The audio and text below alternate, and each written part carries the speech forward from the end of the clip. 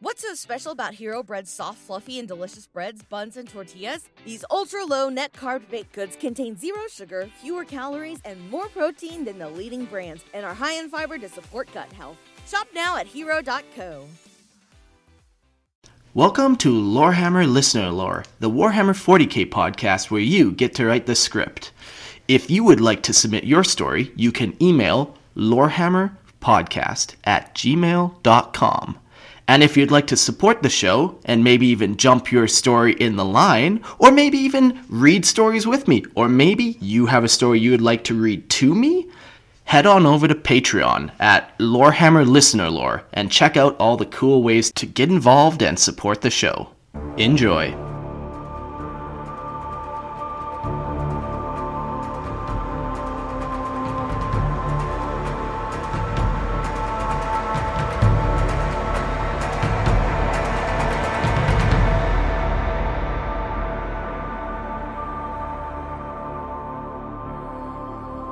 Welcome to Lorehammer Listener Lore, the 40k podcast where you write the script. Hey, I'm your host, Mark, and joining me we got Christian. Hey, how's it going, guys? Oh, it's going so good. I got a little rain in the background, so if you hear it pitter-pattering, just mind your own business. This is my rain. This is my rain. But, you know, what you can pay attention to is this cool 40k short story that we're about to read. It seems like it's about Eldar Harlequins. When I opened up the email, he did have some sweet painted minis and stuff and like a lot of conversions too. Yeah, like really good. Like it's a 10 out of 10 paint job, 10 out of 10 conversion work. They're nice models. Maybe we'll come back and talk a little more about the details of the model once we read the story, and then it will make a little more sense. But yeah. All right, let's jump into it. Ynarch The Undying by Cornell. Flash Teeth Git Gobbler was the first to find the dead pointy ears. His jaw goes slack, and he rubs his hands together with an avaristic glee as he spots them from the saddle of his death bike. He roars in giddy exultation and unleashes a deafening barrage of Daka into the air from his shooter. Boys, we got some looting to do.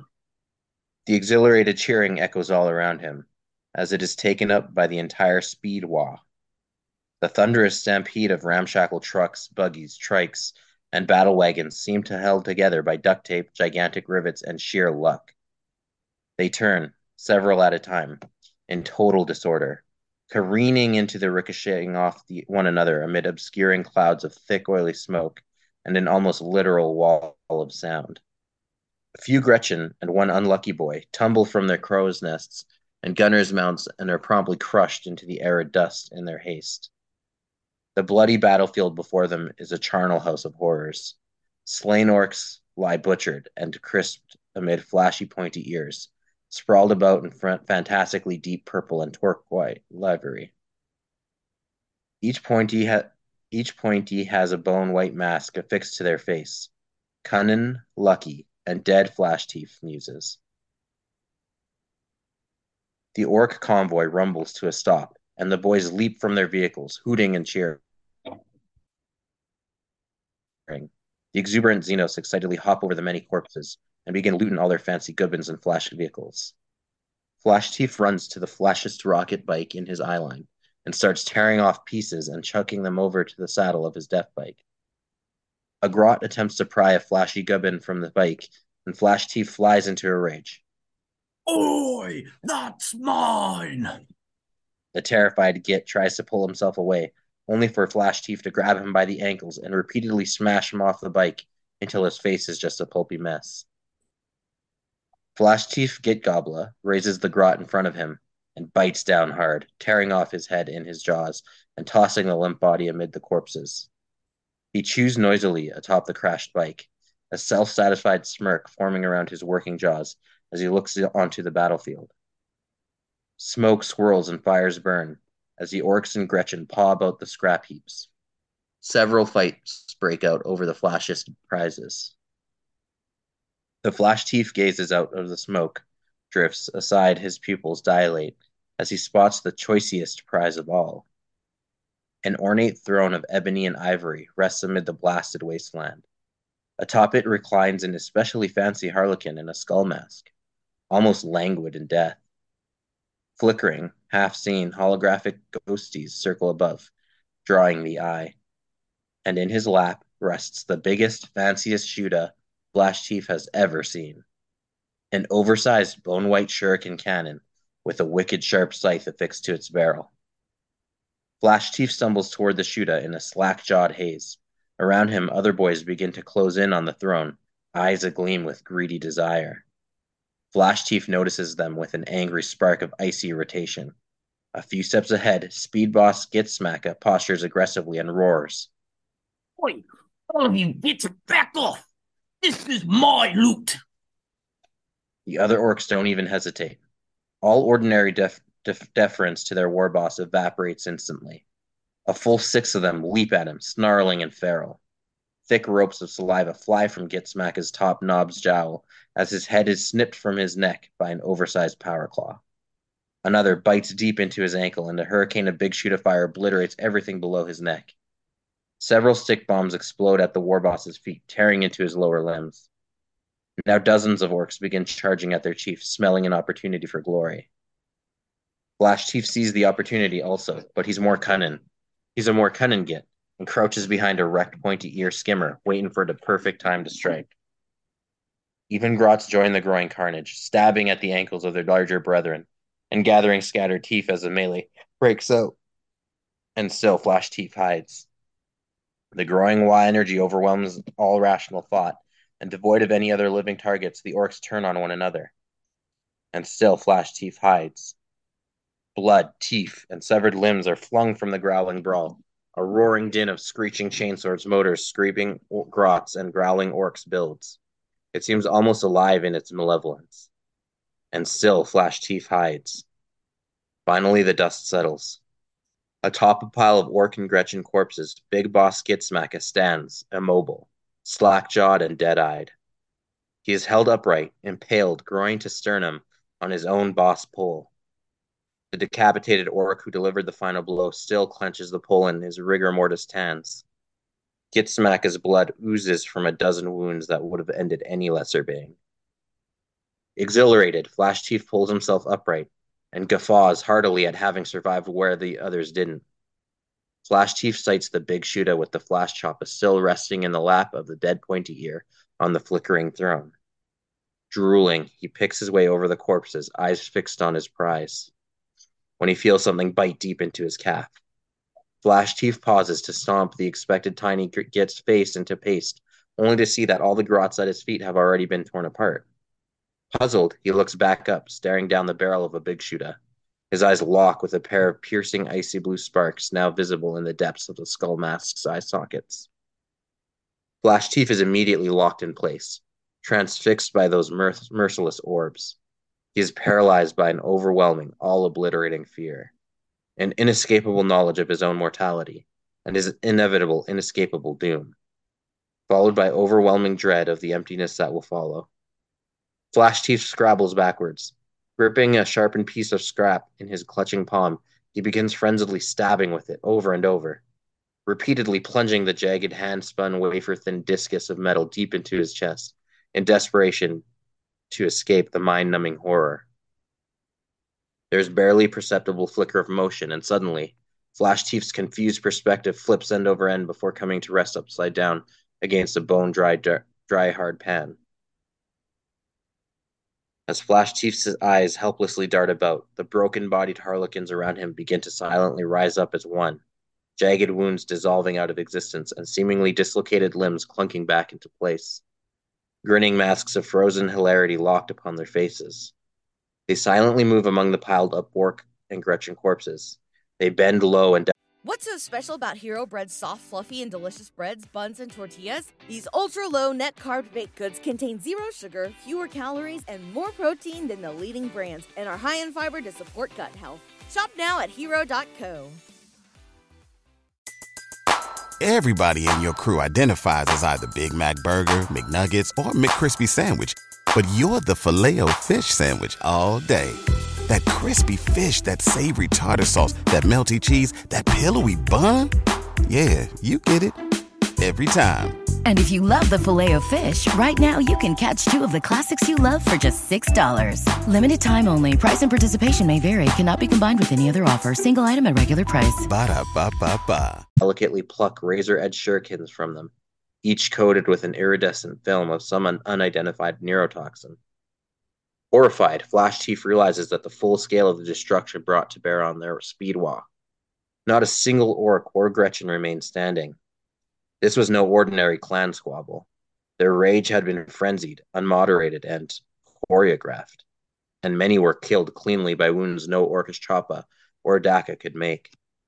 The bee-thrown skull-masked reaper stirs from his languid, deathly repose, and in an instant, too fast to follow, it is upright, its scythed shuriken cannon braced against the arm of its throne.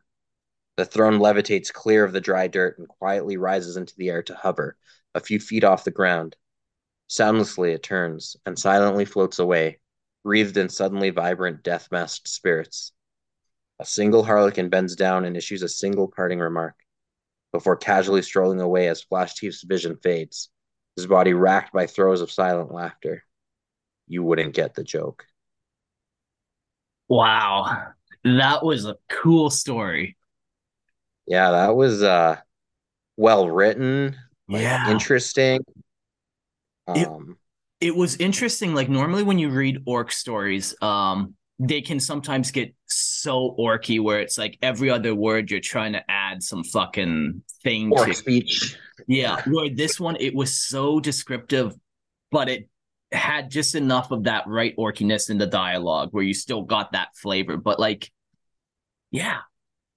No, that was fantastic. It's well written. Man, Mr. Cornell, if you are indeed a Mr., you are an artist both with words and with your miniatures, sir. Yeah, yeah. So Yeah, the no, story is that's so cool. basically about like a bunch of dead Harlequin spirits, essentially, by the sounds of it. I don't know if they are. Yeah, it's hard to say. I got the impression that it was like an illusion, like using their hollow. I forget what they call their holographic technology. Okay, sure. To appear dead. However, it does describe the throne as having like this spiritual essence around it. Yeah, yeah. If you look at the models definitely like use the forget what they call these guys, these ghosts. Yeah, but like the AOS ghost models, and they're swirling around, and there's like the like night floating hunt ghosts, robes. yeah. Yeah. I don't know if they're supposed to be like are they illusions or are they like actually manifesting some kind of spirits? Yeah, that's interesting. But I like the idea that it's just illusions. Yeah, because this guy is clearly a powerful psych or whatever it is. Like, the orc was kind of after the battle was like, whoa, that was like no battle I've ever seen. The orcs went crazy. So there was some type of like bloodlust instilled in them through all this. Yeah. Other cool little details is the using neurotoxins in the shurikens. I picked up on that detail. It's really cool because orcs are super tough and Eldar weapons tend to be pretty dainty. So you would think you'd need like lots of firepower to take down an orc. Yeah. But they're using neurotoxins in their shurikens to neutralize the orcs quicker. Yeah, which is that's a very cool little detail. Yeah. It's also cool that the perspective, like this guy's warband are the Eldar Harlequins. Yeah. But the story is mostly from the perspective of their enemy, which is really cool too. Yeah, like I just imagine you could swap out, you could do this from a Tau perspective, and the end of the story would be the exact same, right down to you wouldn't get the joke, Yeah. And I love it. It's a cool way to finish it off. Yeah. Man, I hope you submitted this to Black Library for one of their writing contests. Maybe we'll see you published in the book. Yeah. No, it was fantastic. One of my favorite lines is just, like you said, he's so good with the words. But then when he was describing orc technology, it's like held together with duct tape, gigantic rivets, and sheer luck. Yeah. Also spelling luck with two Ks. Yeah. It's like orcish luck. Yeah. Just the right amount of orcish kind of wording in there, Yeah. Yeah. No, man, 10 out of 10. Do you want to talk about the models a little bit? Yeah. He has a couple jet bikes, and he has a couple Harlequins, and he has that kind of ghost throne spirit guy. Yeah, I'm looking up that model. I forget what he's called. I Yeah. think he's like some kind of betrayer. Yeah, but all the Harlequins have like skull faces, skull masks, Yeah. and they have this bone theme through them. Yeah. So they have like very strong undead vibes. The jet bikes have really beautiful um like phoenixes and looks like planets. Some deers like Just running like around really like like stars. free-handed. Yeah. Yeah, it looks really fantastic. I wish there was a visual component to this so we could just show them. Yeah. They're absolutely well painted. The color scheme is that turquoise purple. How do you say turquoise? Turquoise. Yeah. Turquoise? Yeah. Turquoise purple. Yeah, no, they're absolutely beautiful, Beautiful. gorgeous models. Yeah. It's crazy. The more you look at them, even though there's only 6 models here, like there's just so much detail, even just in the painting. Like it's crazy. Yeah. Some of the models have size instead of like spears, and like, yeah. Yeah. And then sorry, so the centerpiece of the model and centerpiece of the story, that like dead looking Harlequin with the what is it, a Reaper? Yeah. A Reaper cannon. So it's Reaper. based off the Kurdos Valantian, the Craven King model. So if you imagine that with some heavy conversion work, Yeah, and then ghosts looks flying around absolutely with like the death masks on them. yeah, and then this like black and white color scheme that goes throughout along with the blues and purple hues. Yeah, beautiful. Yeah, absolutely fantastic undead theme going on. So this is one thing we didn't really talk about, and normally we talk about how stupid it is that there's things in 40K that just can't die. And like this one's an interesting because I feel like he did a very good job because he didn't like explain how they're coming back from the dead. Like this could be some weird warp spirit. This could be like an infinity circuit built into the throne. Like there's so many ways that he could do it without having said it. Being done. Yeah. Yeah, well, and exactly right. Like it's kind of left up into interpretation. Is this like technology or is this magic? Yeah. Are they truly like undead spirits or are they trying to use that as kind of like their image that they project outward and kind of like represent, right? And it's all Were just they truly dead or is that how they sneakily attack their enemies? Yeah. No, very cool. So I think like that was probably one of my favorite ways. Normally I bitch and whine for sure about like undying creatures, but very nice. But they're also canon too, so like if someone, as much as you dislike them and I dislike them, if they exist in the lore, they exist. Yeah. Hey man, I've even accepted Primaris Marines as much as I don't like them. As the one true Space Marine, yes. As the one true space. Oh my god.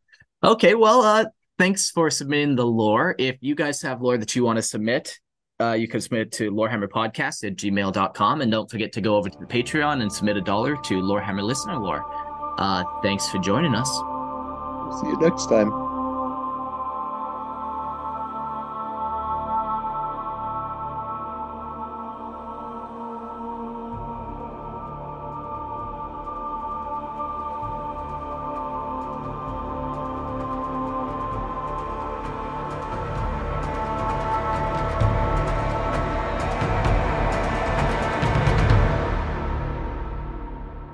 Thanks for listening.